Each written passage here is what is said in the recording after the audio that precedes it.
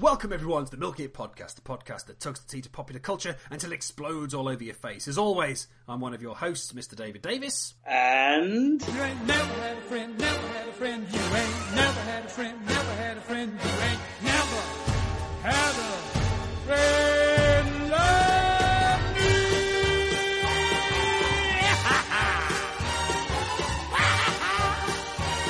You ain't never had a friend like me. It's your boy, it's Boulamont. And here we are, it's episode 31. Can you imagine? Episode 31. And it's time to say... Happy birthday to you. Happy birthday to you. Happy birthday. Happy birthday to you. Happy birthday to you. Happy birthday. To us! It was a year ago, Mr. Boo and I sat down together and recorded our very first podcast.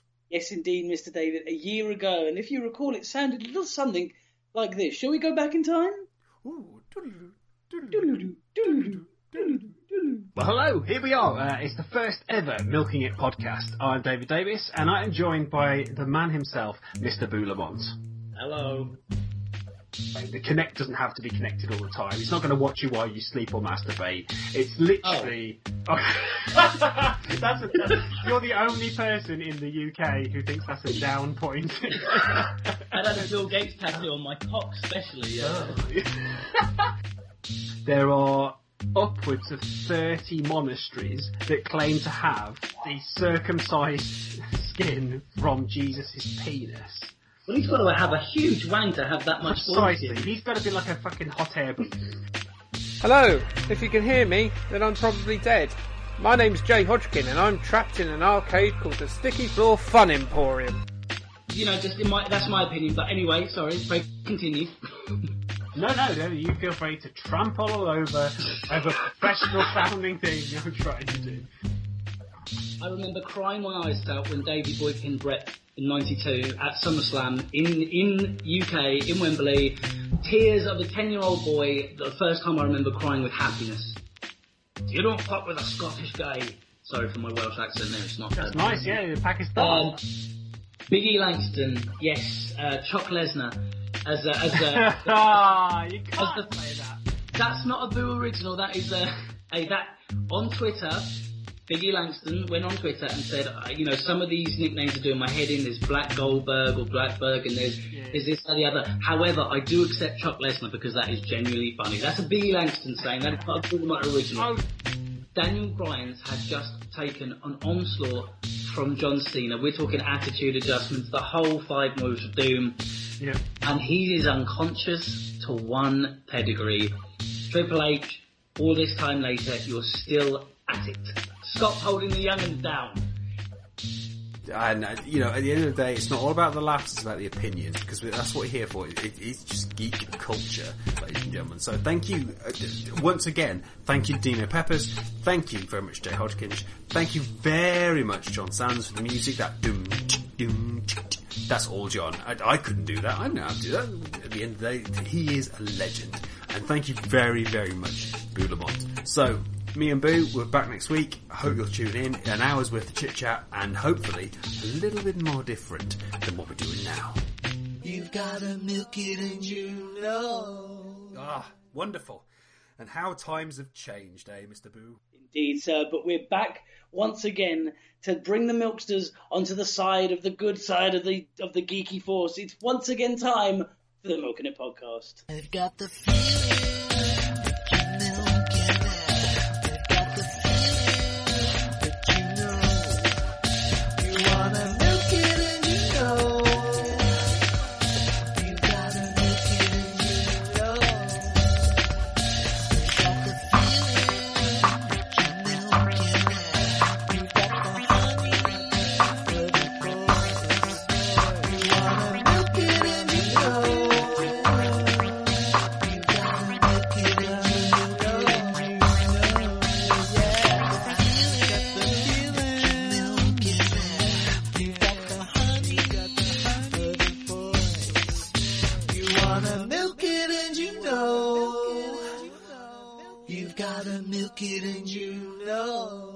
So, as we said, this is episode 31 of the Milking It podcast. It is our anniversary episode. We've been here 12 months now, and thank you very much to everyone who's downloaded and listened.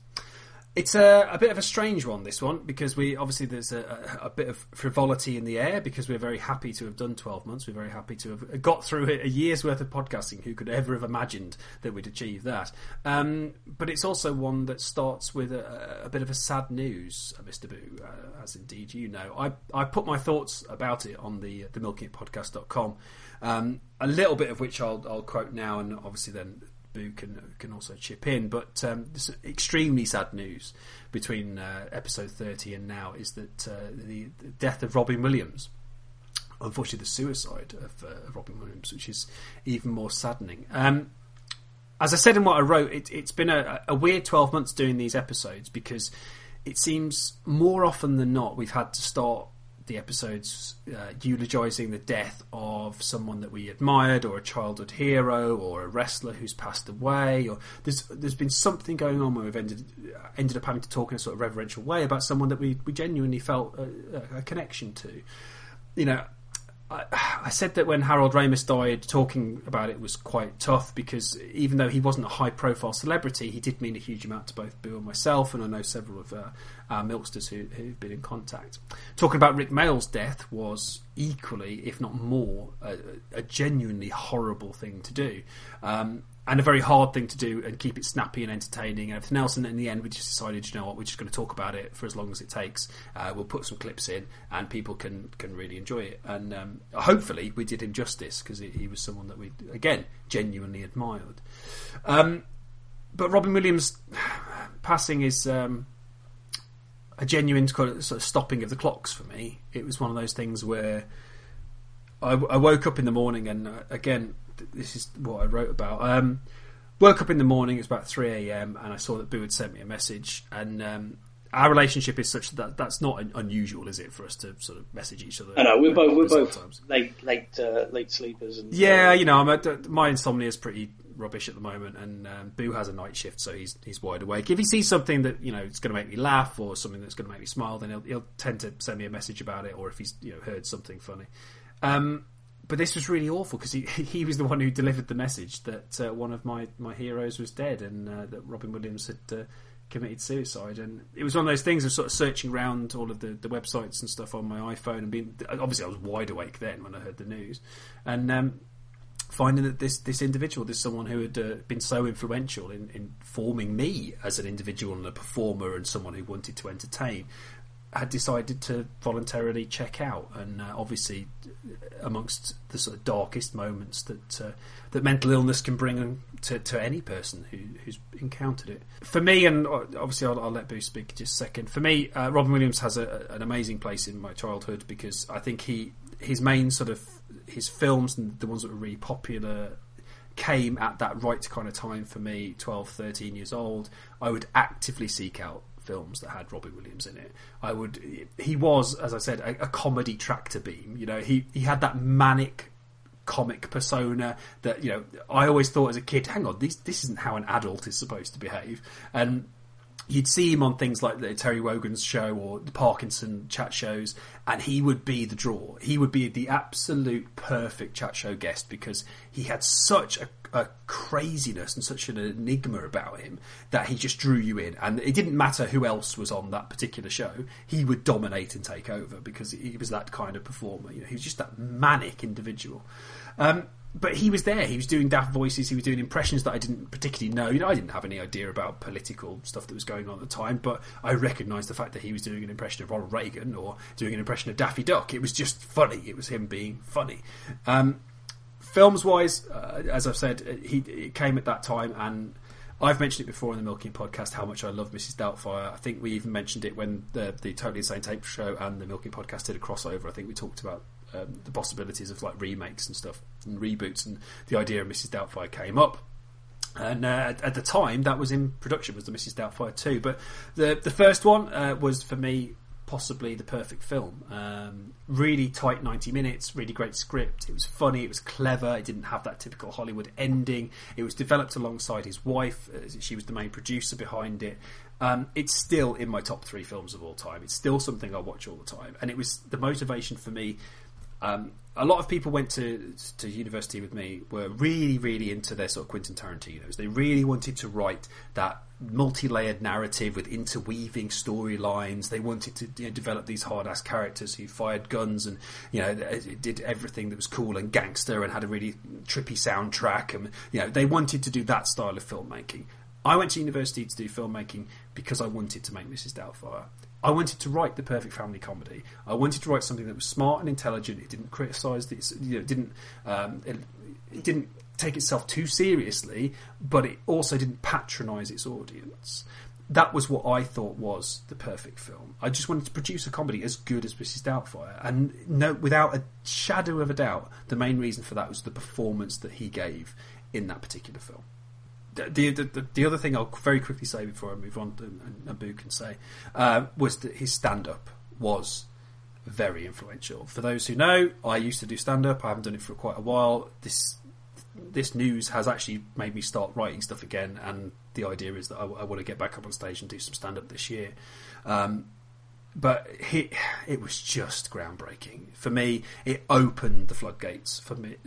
I was used to seeing stand-up as a sort of Saturday evening TV thing of Little and Large, and the very, very British style of two guys with a microphone or one guy with a microphone telling mother-in-law jokes. He did not do that. He absolutely blew me away. He got me into watching things like Richard Pryor, who was a massive influence on him, and it just completely blew it apart. Bill Hicks came off the back of Robin Williams. He was just this crazy conduit for the comedy gods. Everything went through him. His observations, his crazy voices, the thoughts and feelings that just flew off him like sparks, and you could not help but get entertained. He was so talented. I said in the piece that I wrote, the way I looked at it, he was like a great musician. A great musician can play well to the point where he can just step aside from pieces of music and he can riff and he can create on the spot. And that is exactly what Robin Williams could do. And he played the sweetest music I've ever heard, and he made me want to play as well. So Robin Williams, thank you very much, sir, for everything you did. A massive influence on me, and I'm sure, Boo, you feel the same. Absolutely, Dave. He was, as you said, there's so many celebrity deaths these days that none of them really hit home. But the more news that came out about Robin Williams' death, the sadder it made me. I was first exposed to Robin Williams through Mork and Mindy in the mid-'80s, kind of to early 90s, when it was shown over here. Yeah. And, you could see like a childlike wonder in everything Robin Williams did. And of course, we're from that time of the 90s where there was a Robin Williams film out every year. 91 we had Hook, Toys, just so many influential movies. Popeye, God, I mean, he's just been in literally every kind of genre.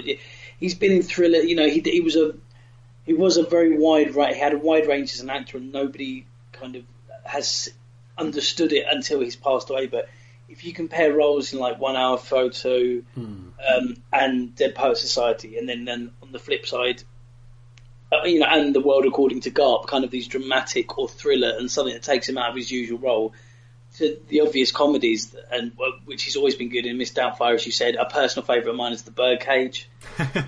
Yes, very much so. I mean, in the last few years, I was lucky enough to get stuff like the Richard Pryor Show, which he, to see him as a regular on a sketch show was just fantastic.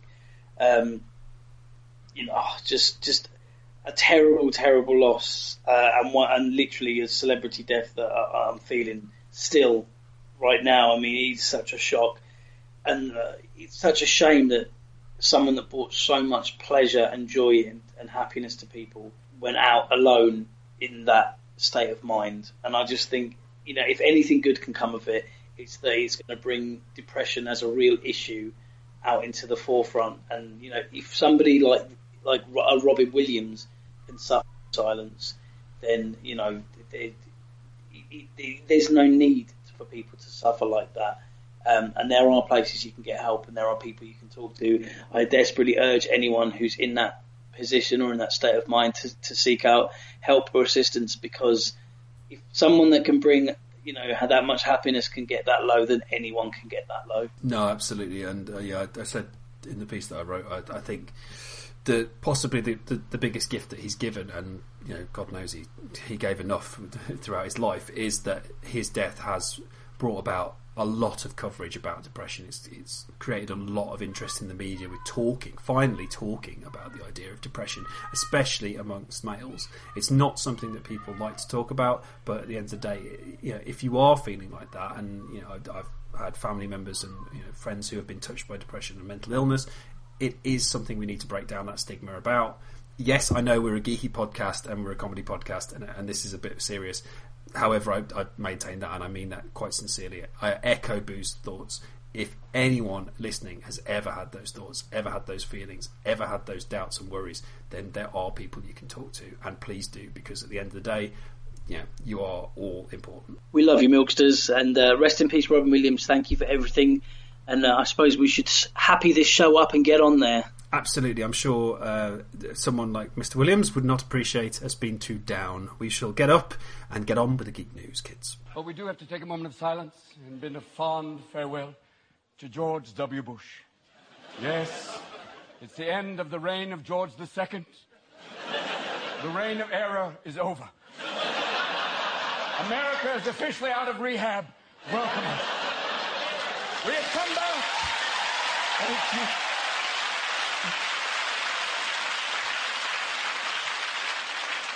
He is a gift to comedy, though he is a comedy pinata. I'm going to miss him. A man who said, I'm the decider. No, sir, you're the president. You make decisions. Deciders what they sell in the little jugs. A lot of people, he also said, I am misunderestimated. And I went, no, not really. And you think, I have to think, what is he going to do after he leaves office? No, he cannot go on a speaking tour. That's a given. But I do think he could do stand-up comedy because he has 8 years of amazing material. He has stuff, and here's some of W's greatest hits. The question that's never asked, is our children learning? I just found out that a lot of our imports come from other countries. America, a country where you can put food on your family. Our enemies are looking for terrible ways to destroy this country, and so are we. And you have to have a little sympathy, though. W comes from a family where the smart brother is named Jeb, so you have to kind of... Okay, so now it is time, as always, for us to take a stroll to the week of geek. It's the Geek News!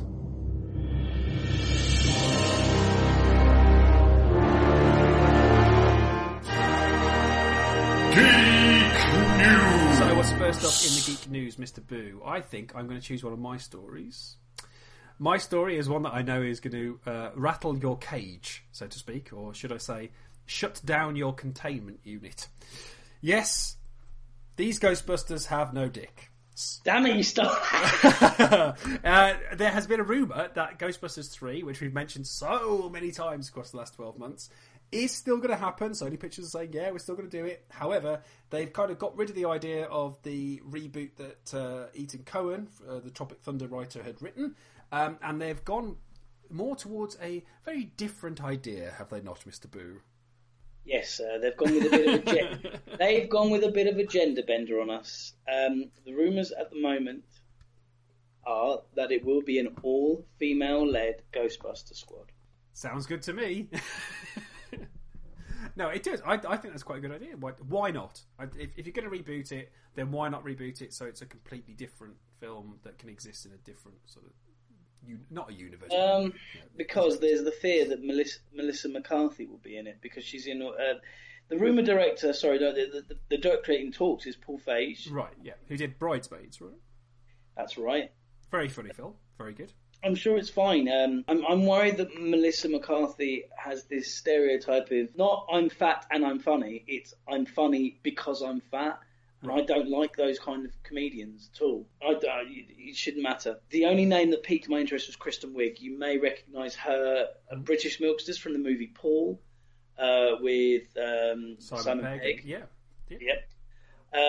But obviously, to us SNLers, she was a main cast member for Saturday Night Live, and she was a leading light for many years, and she's a fantastic comedian. So I'd be all up for Kristen Wiig in it. I mean, it would have to be people like Amy Poehler, Who else is rumoured? Jeez. What's her name, Dave? I haven't. To be fair, I've not seen a list of people that are going to be going into it, or possibly going into it. I saw the news that they were considering the idea of a female reboot, but I think why not? You know, surely there aren't enough films with strong female leads like that. You know, you'd never get a female Expendables, would you? You know. Is that meant to be a sarcastic comment? It is. Yes, it is. Because the thing is, though, with the Expendables, that's easier to cast. In my opinion, because there have been some fantastic. Here he goes, Booley defending his non-sexism. There have been some fantastic leading ladies who have kicked some ass, especially Sigourney Weaver. Yeah, well, and there's the tie-in with Ghostbusters. Although Ghostbusters, of course, I couldn't see her coming back to do that. Although she's, she has said she would be up for doing Ghostbusters 3 if the script is right, and I believe she said if Bill Murray was involved. So obviously Bill Murray would not necessarily be involved with this, and it does sound like there is no real tie-in with the original films. It is going to be a separate entity, and it's not going to have 3 in the title, as we've said before. It's, I don't know. I'm up for it. I think why not? You know, I think it's different enough. I'd be more excited about the idea of seeing it, you know, with a female cast than if they said, okay, right, here are 4 people. This guy's now playing Peter Venkman. This guy's now playing Raymond Stantz. No, but that was never what it was going to be, Dave. I was always led to believe that Ghostbusters 3 would be a passing of the torch. So you'd have the original Ghostbusters in cameos, training, or at least being seen by the new Ghostbusters. I mean, the original plan for the Ghostbusters movie was that they wanted to open franchises, but that was the point of the Ghost. I think it's mentioned in the first film, actually. They go, we could franchise this kind of thing. A bit like the Batman Incorporated storyline. Yes, indeed. Yeah. So you would have like different, and I love that idea. You know, Ghostbusters UK, Ghostbusters France, Ghostbusters, South America. Like you would have Ghostbusters, and I think that would work in a comic book. Definitely, like because there's so many different ghostly supernatural legends from other countries. You could have like the South American Ghostbusters chasing the Chupacabra, or you could have like a team of Egyptian Ghostbusters, investigating like pyramids and stuff. I think that would be a really cool concept for a comic book. Maybe not so much a film. But yes, I digress. Rant as always. I don't think an all-female cast would work. You'd need to have a bit of diversity in there, and I know that's wrong since every other Ghostbuster has been a man, but I think if you had like 2 female Ghostbusters and 2 male Ghostbusters, maybe, or have a husband and wife, and then like team, and then like another woman and another guy.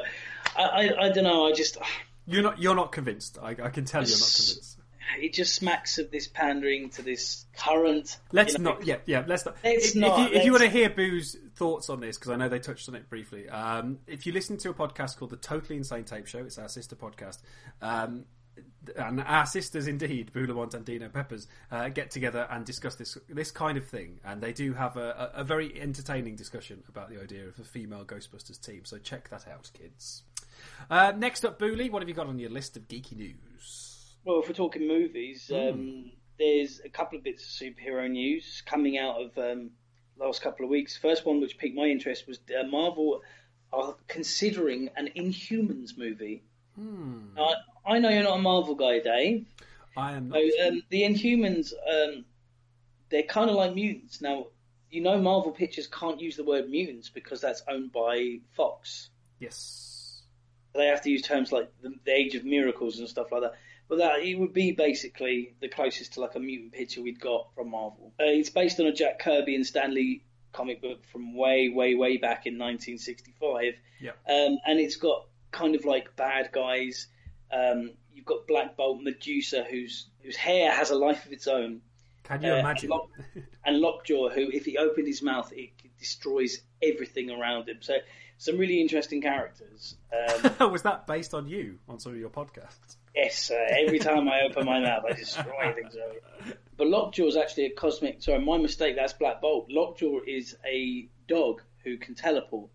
Oh, of course, yes, yeah, of course. How could we forget that, Milsters? Hey, if Guardians of the Galaxy is anything to go by, that kind of thing can work on the screen. This is what I'm saying. I was thinking, has this come off the back of the success of Guardians of the Galaxy, which is looking to, this weekend, as we record, is looking to have taken over $200 million worldwide.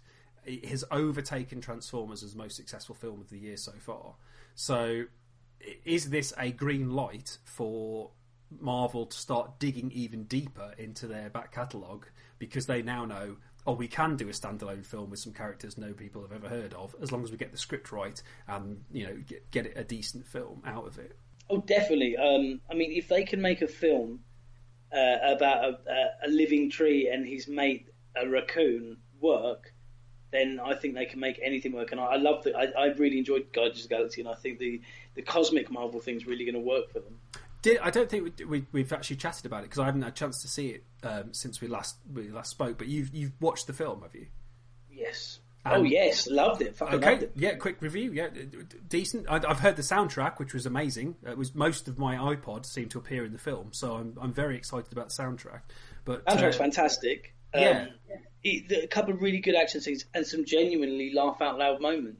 Brilliant. I dare say it is the best Disney picture to date. Ooh. Okay. Disney, Marvel. Well, one and the same thing, mate. Yeah, one and the same. Let's not go there. As we've discussed many times. Even Dave pulled his weight. He was really good. So not talking about me, Milksters. I wasn't in it. We were talking about Mr. Oh no, Mr. Batista. Sorry. Yes. Oh yes, you're Dave as well. No, but in all honesty, I really enjoyed it. And I'm we're not going to talk about the post credit here and now. No, Andy Peters, I believe. Yeah, Andy Peters moment there. But thoroughly entertaining movie, and probably the best Marvel picture today. There's a couple of laugh moments in the Avengers, but they're kind of like, that's quite clever. This one that's funny. Like, I think you got that tone from the trailer that they were going for gags rather than just kind of yes we get the ironic little giggles from people because Tony Stark said something that we all find a little bit amusing. But no, I will definitely check that out if it's worth a watch, sir. I will give that a go. It is certainly worth a watch. And next time I'll have a little review of the new Turtles movie, because as soon as that comes out, I've got to check that out. Yeah, again, getting some decent reviews and some very mixed. Not so decent. Yeah, I think it depends on where you're coming from with that. From what I've read so far, the people who were fans of the original Turtles sort of cartoon series and comic books are actually quite liking it. The people who are not fans of Michael Bay are not liking it for the same reasons they didn't like Transformers and everything else, and that way. But I'm looking forward to watching it, because I want to make my own mind up. But I think I'm probably going to end up going with the anti-Michael Bay thing, because I'm just remember, Dave, he didn't direct it, he's just producing it. He didn't direct it, but he did influence it enough to look like a Michael Bay film. So from everything I've seen from the trailer, it looks like a Michael Bay film. So just quickly, did you hear about their little slip-up involving one of the promotional posters they put out? Yes, that was dreadful. That was why would you not realise what you've done? If you're working in a PR company, that's a PR disaster. I mean, basically, for the milksters that don't know, it has the date 9/11 on it, and the picture is them jumping out of two exploding skyscrapers. Yeah, did remind me of something that happened in America's history about 13 years ago. Slightly ill-judged, let's put it that way. Yes, very much so. But yeah, that's the Bay machine. Indeed. But talking about superheroes, there's also been a confirmation. We spoke about the actor having been confirmed, and now they have actually confirmed there will be a standalone movie for Aquaman. Not only that, but there are two scripts apparently. They're fighting against each other to get the right script. Swimming against their own tide. I see what you did there, sir. So there's two scripts being worked on with the ideas of developing an Aquaman single movie, which is something I would definitely watch if they can get him as cool as Injustice. We've said this many times. They actually make the character seem quite kick-ass. In fact, did you hear the thing of Zack Snyder went onto a... Zack Snyder! There we go. Sorry, there we go. Every time. Zack Snyder went onto a radio show in the States where he was... they were talking about like superheroes. They were having like a bit of a geek fest. And they were knocking Aquaman as a character. So Zack Snyder phoned up the radio station and defended Aquaman to the point of... a proper geek out moment of him saying how good he was and how his trident can pierce Superman's armor and this, that, and the other. It was very cool. In fact, I will put a clip of it right now. This is Zack Snyder. The Zack. Yeah. No, I'm on my way to set right now, and I was listening to you guys on the radio, and you guys were disparaging a little bit Aquaman, just a team. I mean, it didn't feel like... Oh, yeah, we were wondering... we were questioning why he's involved, yes. Who he could beat. Yeah. Well, I mean, I don't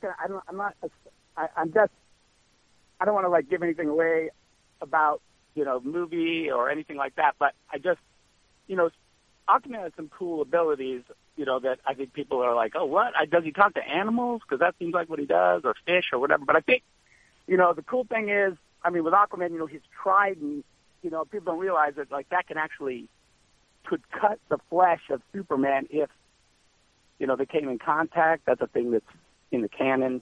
Mm-hmm. And he's super strong because, of course, he can exist at these super deep depths. So when he comes up here, it's like he's crazy strong. But anyway, not to say he's in my movie or anything like that. But I'm just saying he's.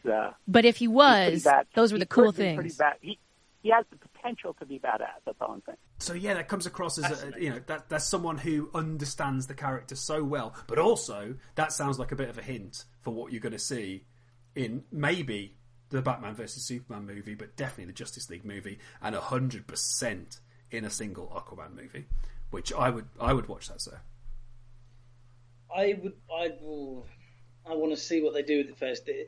They've very unsuccessfully tried to bring Aquaman to TV and films a couple of times, as far as I'm aware. I mean, there was an unreleased pilot. Well, not an unreleased, what's the word? They didn't greenlight it. Yeah, unsuccessful pilot for an Aquaman TV series, and it was like a young surfer guy, and he was Aquaman.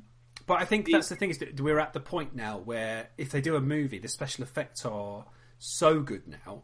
Fucking, if Sharknado can get a second film, surely to God we can do a decent. Not just a second film, but like millions tuned in to watch it. Yeah, ridiculous amount of people. If they can do it, a film, I'm sure we can do a decent Aquaman film by now with the special effects that we can do. Yeah, and I mean, he's not got many interesting villains, but he has Black Manta, who is really an interesting kind of guy, especially as featured on Batman: The Brave and the Bold. Love that cartoon. But yeah, no, I know. In all honesty, I'm on board for an Aquaman movie. I'm interested. We've seen what Marvel can do. As I keep saying, I'm just interested to see what DC pull out now. Yeah, no, totally. I think that's the thing is that, everything I've seen so far, I mean, I agree with what you guys were saying, because, again, I listened to your discussion with Dino, is that Marvel have pretty much swept the board, and we've said this before as well, that Marvel have the films down pat. They know exactly what they're doing. DC have got the animated universe down pat. They have conquered that universe, and Marvel have the film universe. It's getting to the point now where DC is starting to think, right, we need to develop it further. We need to get into the film universe outside of just having Batman as the iconic figure. They need to expand that. They need to have a wider universe on film. It looks like we're heading that way. It looks really good. Everything I'm seeing from Batman vs Superman, it has me excited.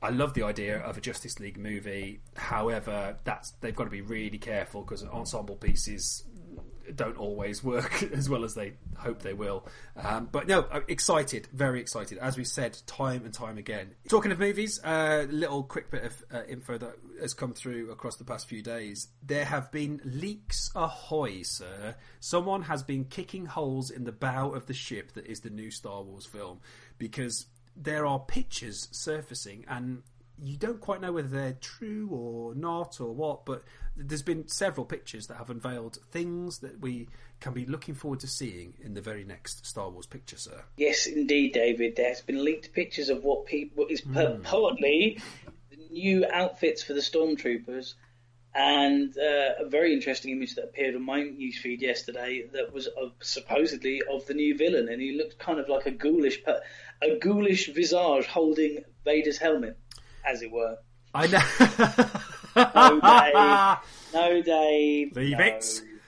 Yes. Also, the other two, though, and the bad guy looks very cool. If that is the bad guy, which we don't know. Obviously, no one's going to confirm that now, but it does look quite cool. I like the tie-in with the Vader helmet and everything else. I wonder whether... No, let's not pontificate. We don't know. There was also a really nice shot of concept art for Han Solo's outfit, which looked stunningly familiar because it looked almost identical to his outfit in Blade Runner. So Harrison Ford not stretching it very much with the long trench coat. We're used to seeing him dressed like that, but it did look very cool. But the coolest picture that I saw all week, forget the Stormtroopers, forget the bad guy, forget Han Solo, was a picture that Mark Hamill is on set. They've started shooting again. Mark Hamill is there, and he is sporting a classic Jedi beard, sir. Obi beard Kenobi, David. Absolutely, looking like those who have gone before him. He obviously it's in the contract as a Jedi. You have to grow a beard as you get older, just before you get struck down and disappear, and your clothes fall to the floor. But no, it looks really cool. I'm really excited about Star Wars. Really genuinely excited. I was watching, in fact, last night Empire was on. I had forgotten how good that film was. And oh shit! Sorry, Dave. You've just reminded me. While we're talking Star Wars, yes, I've heard from two very, very reliable sources. Yes, are they droids? That one of them may be. That Disney are doing something which fans have asked for. Happening before Episode 7. Have you read, David? It's at the moment there's been no official announcement. Yeah. However, it is presumed, from what I'm being told, that Disney will be releasing the original trilogy, unaltered, and cleaned up on Blu-ray. I had heard this as a rumour. Like we say, nothing has been confirmed. Very excited to watch that. Basically, yet another kick in the dick to George Lucas. Disney are saying, not saying, but they are. It has been rumoured. There will be a Blu-ray, an HD release, and they were also talking about doing a cinema release, much in the same way that they've recently done Back to the Future as part of the Secret Cinema, which has got into the UK top 10 based just on the performances that are shown in London of Back to the Future. How though? How is it had that many people come through? Literally, it has been packing it like 2 or 3 times. Can I just ask? Sorry, it's 55. I personally think Secret Cinema is a bit of a rip. Yeah. However, that's just my opinion. Yeah. £55 a ticket. Yep. So surely that's like the equivalent of 5. Yep. To a film. So is that why it's in the top 10? Just because the tickets themselves are so expensive? Yes, that'll be part of it. It'd be the same reason. It's based on box office takings. Yeah, it'd be the same reason why 3D films get into the top 10 quicker than 2D films. Because they cost more to. Yeah. Yes, absolutely. Exactly. It's basic economics, sir. Basic economics, kids. Yeah. I can't even remember what we were talking about now. Oh yeah, they're talking about releasing Star Wars again at the cinema in the run-up to the newest one coming out. They would show the originals. I would quite happily go and watch the originals in the uncut version, pristine, on-screen, cleaned up, looking all sexy.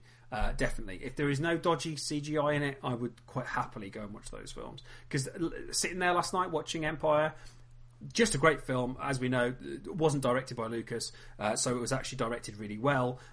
Was the quite possibly, arguably, the best of the Star Wars films. But just every time some CGI was shoehorned into it, you were like, "What is he doing? I can't.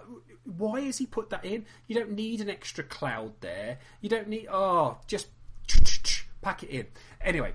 So, I would quite happily go and watch that at the cinema again. I would love to. I saw the newest ones at the cinema. I would love to go and watch the original trilogy at the cinema. You see, didn't they originally plan to do they released Phantom Menace in 3D, but they didn't do the other two, did they? Because it wasn't cost effective. It was too expensive, unfortunately, for them to do it in 3D. I can't imagine it added anything to it. I'd quite happily watch Jedi in 3D, though, the original Jedi. I don't know, because milksters, I wear glasses, so I've only tried to go to the cinema for a 3D movie once, and it was a horrible experience. I wear glasses, and not only did we watch 3D in the cinema, we had a 3D TV in one of my flat shares, and we watch 3D films all the time. And I found them fine to just wear over my glasses. See, I can't, because I can't watch I literally, if I take my glasses off, then it's weird, and I don't like wearing the glasses over glasses. That's like, I really feel conscious about that. It's not a good look for me at all. So 3D has passed me by. It's a gimmick that I've never really got into. So, but anyway, again, we digress, sir. So yes, Star Wars, lots of pictures, and like we say, rumours abound that the original trilogy will be re-released by Disney, just to spite Mr. Lucas.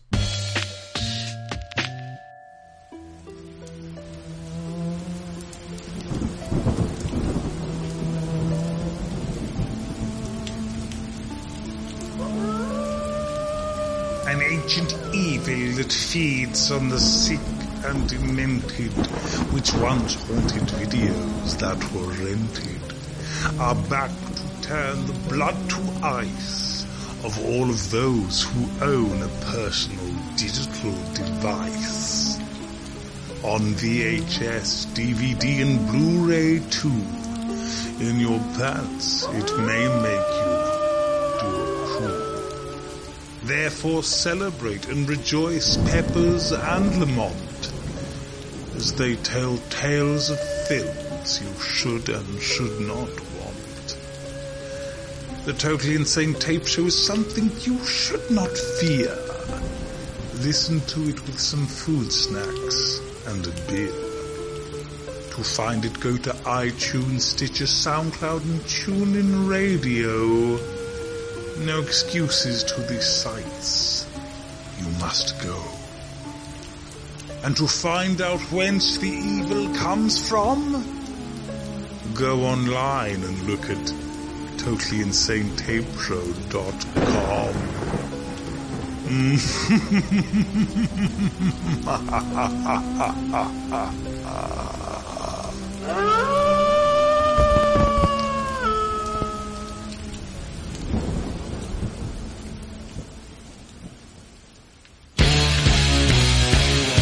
Join Josh Armour and Todd Eastman every Friday for Wrestle Radio Australia, covering WWE, TNA, Ring of Honor and Australian Pro Wrestling.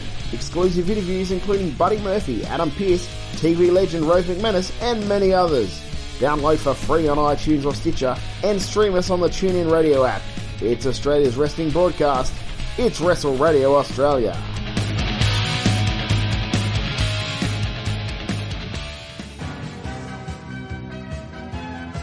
Hello, Milksters. Your old pal and friend of the show, Mossman here, off of 80s classic cartoon, Masters of the Universe. As you can imagine, I've had a lot of time on my hands since that cartoon finished, and I've been aching to hear some quality, geeky podcast that rounds up all the news in a nice tight package. Only thing is, we don't have iPhones. Not after old King Randor fell out with Steve Jobs back in '92. Well, imagine my delight that now the Milk and Get podcast is available on Stitcher for Android users like myself. Stitcher.com has all the information. Oh, I can't wait to tell Fisto he'll be well made up.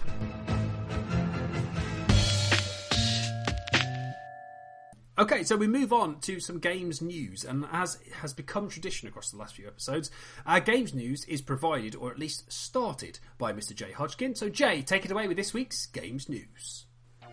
Hey diddly dee, there's some ruddy game news from me. 5 stories once again, and this week not one development team closure. The curse is over. Until next week, I'm planning on leaving a dead badger behind the radiator of the Way Forward Studios canteen and ringing the health authority. Don't judge me, I need news to live. Final Fantasy Cafe. If you could eat in any game universe, which one would you eat in? Probably not Last of Us or Gears of War. That would probably be a bit morbid. At least the former would have plenty of mushrooms, though. I love mushrooms, even ones that parasitically take away your consciousness and make you look like a battered vajayjay.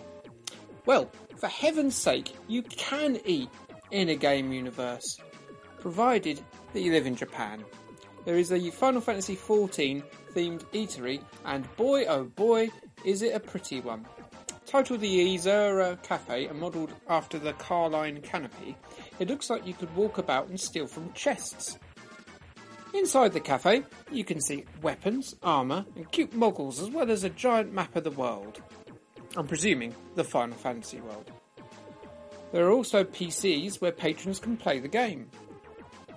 And we all know that if a cafe opened here that was influenced by a game, it would be bloody FIFA or Call of Duty, because no one over here has the slightest bit of imagination. God, I hate you all! Walking Dead!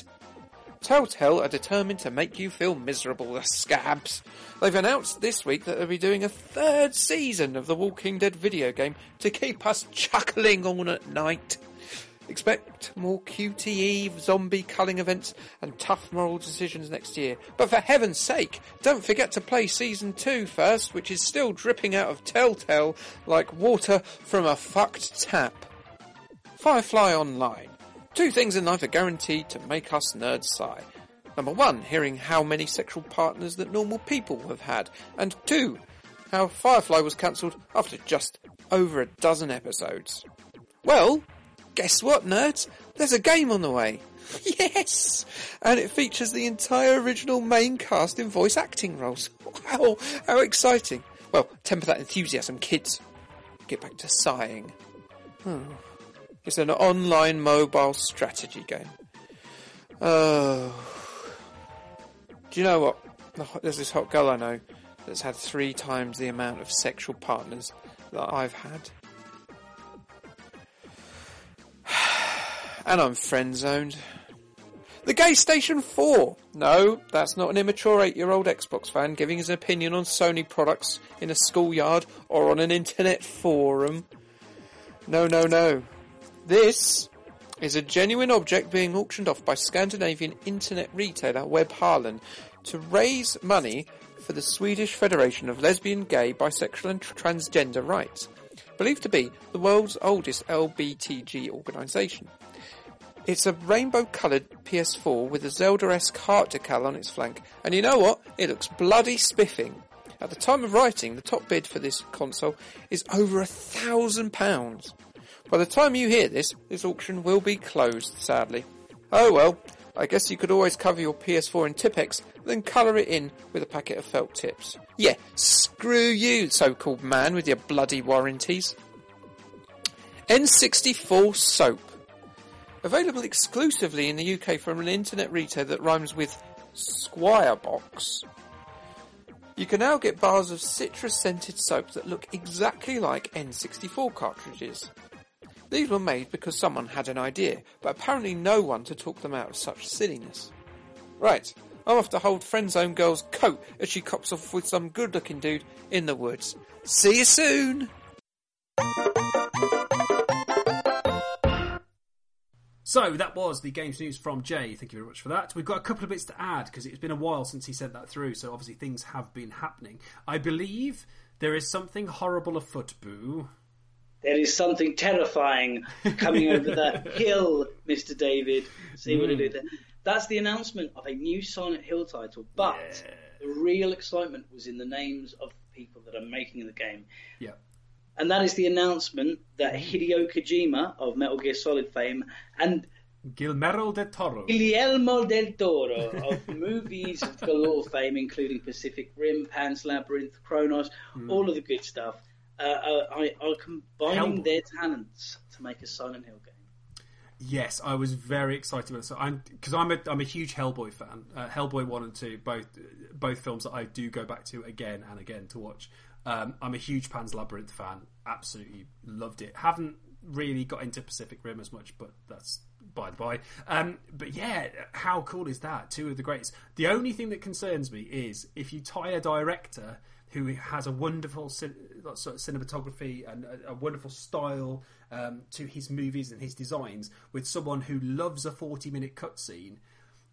What kind of gameplay are we going to get is the only concern. 10 minutes in between an hour. Yeah, definitely. But stylistically, it's going to be fucking beautiful. Oh, it's going to look beautiful. Yeah, and the story will be great. But I think there'll be about 4 QuickTime events, and the rest will just be FMVs. But yeah, very interested to see what they do with the Silent Hill movie with the Silent Hill game. Might as well be, Dave, with these guys on board. Definitely can't be any worse than the movie with Sean Bean, which was absolutely fucking dreadful. The other games news that I have was a little bit of news on 2K15, the WWE game.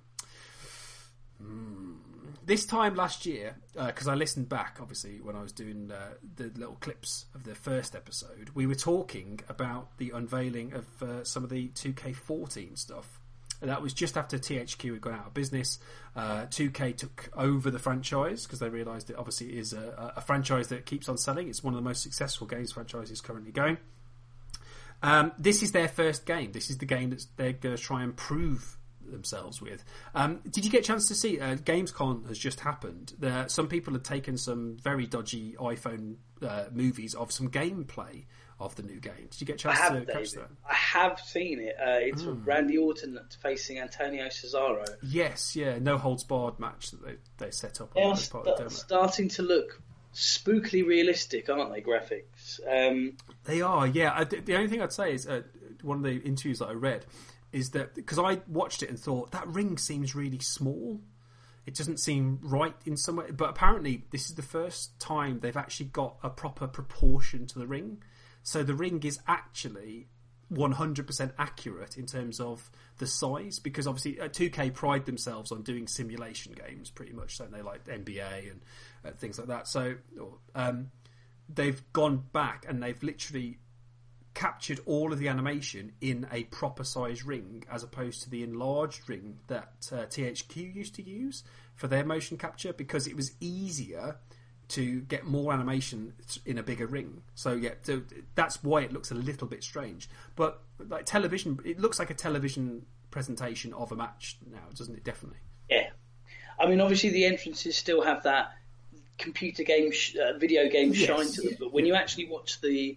in-game footage, because it's performance capture, really does look very lifelike, the actual movement. And by everything that I've read about the control system, it looks like they've gone for a slightly more kind of UFC style. In the kind of like, it's like you go into one setup to go into the next set of moves, and you can't trigger certain moves until you've worn them down to a certain point. And it's all about kind of a rock, paper, scissors when you go into the grapple to see who gets the upper hand. And it's about putting on a match rather than just. I mean, that's someone. that's more my cup of tea, because in the old days, people used to be like, "Oh, I'll play with SmackDown," and because I was a smart mark, I never used to play to win. I used to play like, "Oh, I wonder if we can do this spot off this cage," or "I wonder if I can do a dive through to." If we do put on this, a show. We could do a dive through 2 tables. And I remember once playing a guy, and he beat me really quickly, and I looked at him, I was just like, "What the fuck are you doing?" Like, you'll never get booked again. You hit me with a schoolboy, for God's sake, man! I wasn't trying to win. Gentleman's agreement. Come on. Yeah, that's the thing, is that, and that was the problem. As soon as you went online with any of the SmackDown or the WWE 2K, whatever's WWE 13 or whatever, people just learnt there was always like a spamming thing where you just do the same move again and again. It's like a running clothesline or a spear or something. It was unblockable, so it made the online, the enjoyment of going online really awful, and that's why I always avoided it. I played, I can't remember what year it was. It must be very early. I think maybe SmackDown back in 2005 or 2004 even, and I played one game online with the PS2 at someone's house, and the guy, my opponent, was practically invisible except for his face, and he killed me with like 3 moves, and I was just like, that has put me off royally, and I didn't play another online wrestling game at all until one of the recent SmackDowns where I went online a couple of times. Yeah, it's one of those. I know why people do it, because it's digital dick waving, but it does put you off going online, because I really enjoy playing. I still play the WWE games every year, and I'm still playing last year's game. You know, it's a good pick up and play to go against the computer. You know, stick it on legend difficulty. It's a bit of a challenge, and you can try and win. You know, sometimes you win, sometimes you lose, and that's fine. But the moment you go online, it's just spamtastic. It is dreadful. It's an awful experience playing it. So I'm hoping that they've done stuff that might level that out a little bit, because you know, it's good. Yeah, if you're sat in the same room playing someone and they're destroying you, you don't mind too much, because you know it's a laugh and a joke, and you're all sitting around having a beer and playing the game. If it's some 6-year-old kid in Florida who's learnt that if he does a fucking running DDT repeatedly on the outside, then he's going to beat you, then that's going to get slightly irritating. But yeah, hopefully they've addressed that issue. But yeah, the gameplay, like you say, looks very good. You can tell that they have reinvested in the motion capture, and it is that Pride thing. It's the same thing every year, I swear. Like they do this with SmackDown. I mean, earlier this year there was rumours that there would be no SmackDown before next year's WrestleMania, and lo and behold, the announcement was made just before this year's WrestleMania. Yeah, true. I mean, that's the thing, is I think people are trying to sort of second guess 2K, and 2K, they do have a bit of a bad reputation for DLC content, in terms of they're good because they constantly update their games. So if you have NBA 2K14, they are still updating with new guys now. So someone will be introduced to a team, and within a month you'll get them as a download for the game. I can't see them doing that with the WWE stuff. I can see them doing a lot of DLC for this game, because that's what it looks like they've done in the past with all of their franchises. There's not many more people that can be added that they're probably going to be sure of. I mean, noticeably absent was Adam Rose. Adam Rose isn't in it, is he? Like any of the kind of newish people. Adam Rose hasn't been confirmed, but they have mentioned it, because they talked about the sort of career mode that they're doing for the next gen. It's not in the previous gen consoles. So Xbox 360, PS3, you won't get this mode. If you have the Xbox One or the PS4, there is a mode that's based on the NBA 2K14 franchise, which is basically you start in NXT and work your way up. So they have confirmed there will be some NXT characters in there, which I think Adam Rose was one of those characters that they mentioned in the press release. So he's been confirmed, but then not mentioned at that event. I just think, if you're going to do a 2-hour event, surely you want to unveil more than they did. I don't know. It just seemed a bit of a waste of time for the people involved, and obviously it was a fluff, and you know it was promotion. Maybe they were still licking their wounds from last year's symposium. Yeah, possibly. I think that they kept it very straight, and I haven't seen the full thing, but I know it was obviously a lot of plugs for SummerSlam and the network and all that kind of thing, because they're trying to get people to sign up for it. But yeah, I don't know. So far, like I say, everything I've seen of the gameplay looks really good. So far, the roster seems okay. I mean, I'm excited about the idea of the Sting DLC. If you pre-order, we spoke about that in the last episode. You know, the fact you get the Crow Sting, you also get the Surfer Sting, as Boo is a big fan of. But I'm also excited about the special edition that they announced, which I have pre-ordered, because a fool and his money are easily parted. And it's the WWE 2K15 Hulkamania edition. Available in the UK exclusively at Game. That's Game. Yes, kids, we can mention it now because I no longer work for them. But it's quite interesting what they've done this time. Last year was obviously the Undertaker edition with the coffin-shaped box and all that kind of BS. This time round, it's the Hulkamania edition, as indeed we mentioned. So this one has, and stop me, Boo, when I've given you enough to justify the $79.99 they want to charge for it. It's a copy of the game. Yes, a whole copy of the game. It's got an exclusive box with Hulk Hogan on the front of it. An exclusive collectible card which has been autographed by hand by Hulk Hogan. An exclusive Funko Hollywood Hulk Hogan vinyl figure. An exclusive piece of authentic ring canvas from Hulk Hogan's Monday Night Raw appearance. 2 pre-order Sting characters. That's the Crow Sting and the Surfer Sting, as we've mentioned. and 2 pre-order launch exclusive Hulk Hogan characters. So you get Hollywood Hulk Hogan and modern day Hulk Hogan. I'd still always prefer to play as the old school yellow gear Hogan, 80s Hogan. Well, yeah, 80s Hogan seems to be the standard Hogan that's in there. So yeah, that's I'm quite excited about the idea of the 2 Hogans. I liked the comeback Hogan in the red and yellow. That was kind of a benchmark of my turning from hating Hulk Hogan to actually thinking he was an ironic, iconic character. But. And as always, it's time for us to have a look at Jay's Gizmo at this week's Backstory Bollocks. We all had a pet as a child. Well, alright, most of us had a pet as a child. Maybe your parents didn't love you. I don't know, I'm not your therapist. Most of us had a pet as a child. They were our best friend. Sometimes they were our only friend, particularly if we were detestable and or stinky. No matter what pet you had, they had their pluses and their minuses. Dogs are loyal and friendly, but they're also incredibly stupid and require you to actually leave the house with them once a day because it's apparently cruel to lock them in the cupboard under the stairs. In my defence, it didn't say anything in the terrier instruction manual about storage. Plus, when you do take them out, you have to pick up their faeces. Why would I want to do that? So I do that, and now the terrier is even more upset because his cupboard is full of plastic bags of his own faeces. He shouldn't have to live like that, should he? Cats are great. They look after themselves, don't require walks, make a cool drum sound when they're happy. That's purring, by the way. Only, they're not great because they murder things and leave them on the carpet. You can't be doing that. Trust me. Prison happens. Also, they seem emotionally distant, like a cheating husband in a French film or a despondent snail. Goldfish, well, they die when you play with them on the floor.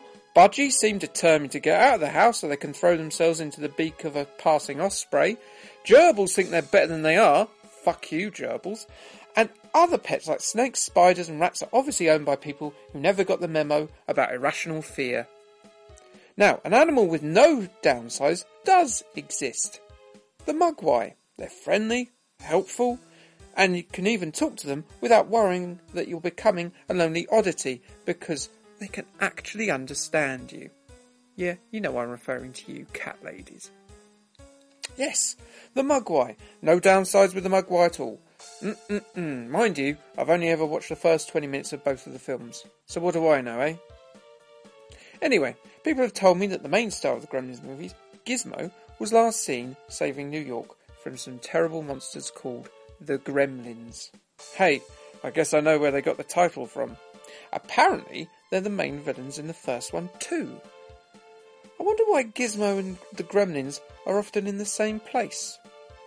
I'm sure it's not important, it's probably just coincidence. Anyway, folk who have seen the movies tell me that he did a bloody good job in helping his owner, Billy Peltzer, in stopping the terrible beasts in both of these films. See? Mogwais are heroic too. I would like to see Tiddles the pussycat in the tyranny of a legion of lizard midgets. See? The perfect pet. It's just a shame that they're so rare. Not for me, though. I bought one off eBay from Hollywood actress Phoebe Cates. Not only is it a Mogwai, it's also the big dick daddy G of them all, Gizmo. Wow! Amazing, right? He's a Hollywood star. Anyway, Phoebe said she was moving to a rainforest to run an all-night calf and didn't think it would be a great idea to take Gizmo down to the precipitous Amazon. I don't know why. Maybe his fur gets all fluffy in the rain or something. Anyway, it's not all great, this ownership. To be perfectly honest, I think it's proving to be a steep learning curve for me so far.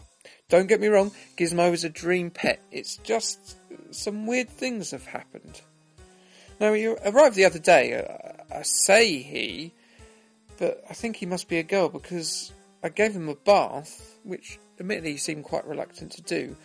Just, to freshen up after that long journey. And, probably she, instantly gave birth to about 35 different babies. And they all came out of her back. That's some unusual biology. She must have about 12 vaginas on her back. It's quite hard to pet Gizmo now. It just feels creepy and molesty.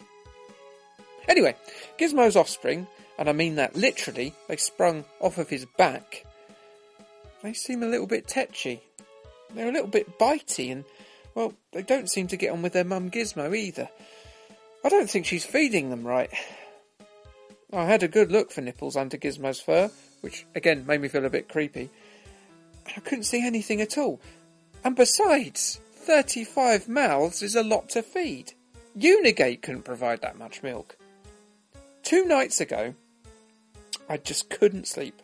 I was worried they might die of hunger, and I'd end up being as hated as that woman who put a cat in a bin, or Hitler or someone. So I threw 6 packs of barbecue super noodles in a big pan and just thrust it in the spare room where I've been keeping all of them.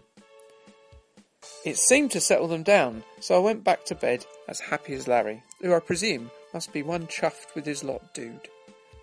Well, more fool me for thinking I could relax, because I got home today and they've all bloody gone. All of them. Someone's bloody stolen them. Only Gizmo was left, and he was left trembling because someone had written twat on his eyelids in marker pen. What's worse is that the thieves who broke in have completely fucked up the spare room. It's covered with scratch marks, the window's broken, and there is snot everywhere. I mean everywhere. It's disgusting. There's so much of it. It looks like Triple H's hanky after a severe head cold. Gah, people. Not only that, there seems to be a riot in town. I can see the fires on the horizon. Next dog has been bloody barking all day too. It's like they don't look after it at all. Honestly, if you can't look after animals, you shouldn't have them. I'm with Rolf on that. Just not those other things that Rolf has done. Anyway, goodbye. So, that was episode 31, as we said. Can you imagine? We made it to episode 31. 12 months on, and here we are. And thank you so much, as I said in the intro, for listening to us. We keep building listeners each and every week, and that's thanks to you guys passing on the information, going onto our Facebook page via milkingitpodcast.com. You can go onto our Twitter at TeatTugger and the various other things that we have going. But there is special news this week, which you may have seen, Milksters, if you've been onto our Facebook page, is that we are going to be appearing live, Mr. Boo. Indeed, sir. We are going to the land of Robin Hood. Yeah, the Milking It podcast will be live at the Nottingham Comic Con. Can you imagine? Live at the Nottingham Comic Con. It's October the 4th. That's a Saturday, and we will be there. It's one of the biggest Comic Cons in the UK. It has been steadily growing from being Nerdfest in the past few years. This year, it is a legit Comic Con. We shall be there, as will a friend of the show, Mr. Dino Peppers, at the Nottingham Conference Centre, which is in Goldsmith Street, Nottingham.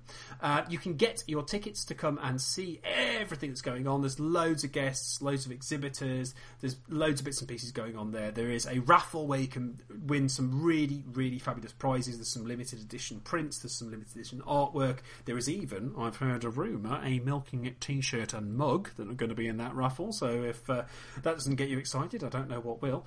You can get your tickets, as I say, at nottinghamcomiccon.co.uk or follow the link on the milkingitpodcast.com. All that is left for me to say is, as always, thank you to Jay Hodgkin for his fabulous drop-ins. Thank you to John Sands for the brand new music. That's good, isn't it? It's good, isn't it? It sounds really good. It sounds really new and exciting. It's a different sort of version. Thank you, as always, to Dino Peppers for his artwork. As you will see, there's lots of new stuff popping up. There is a Milking It blog coming very soon.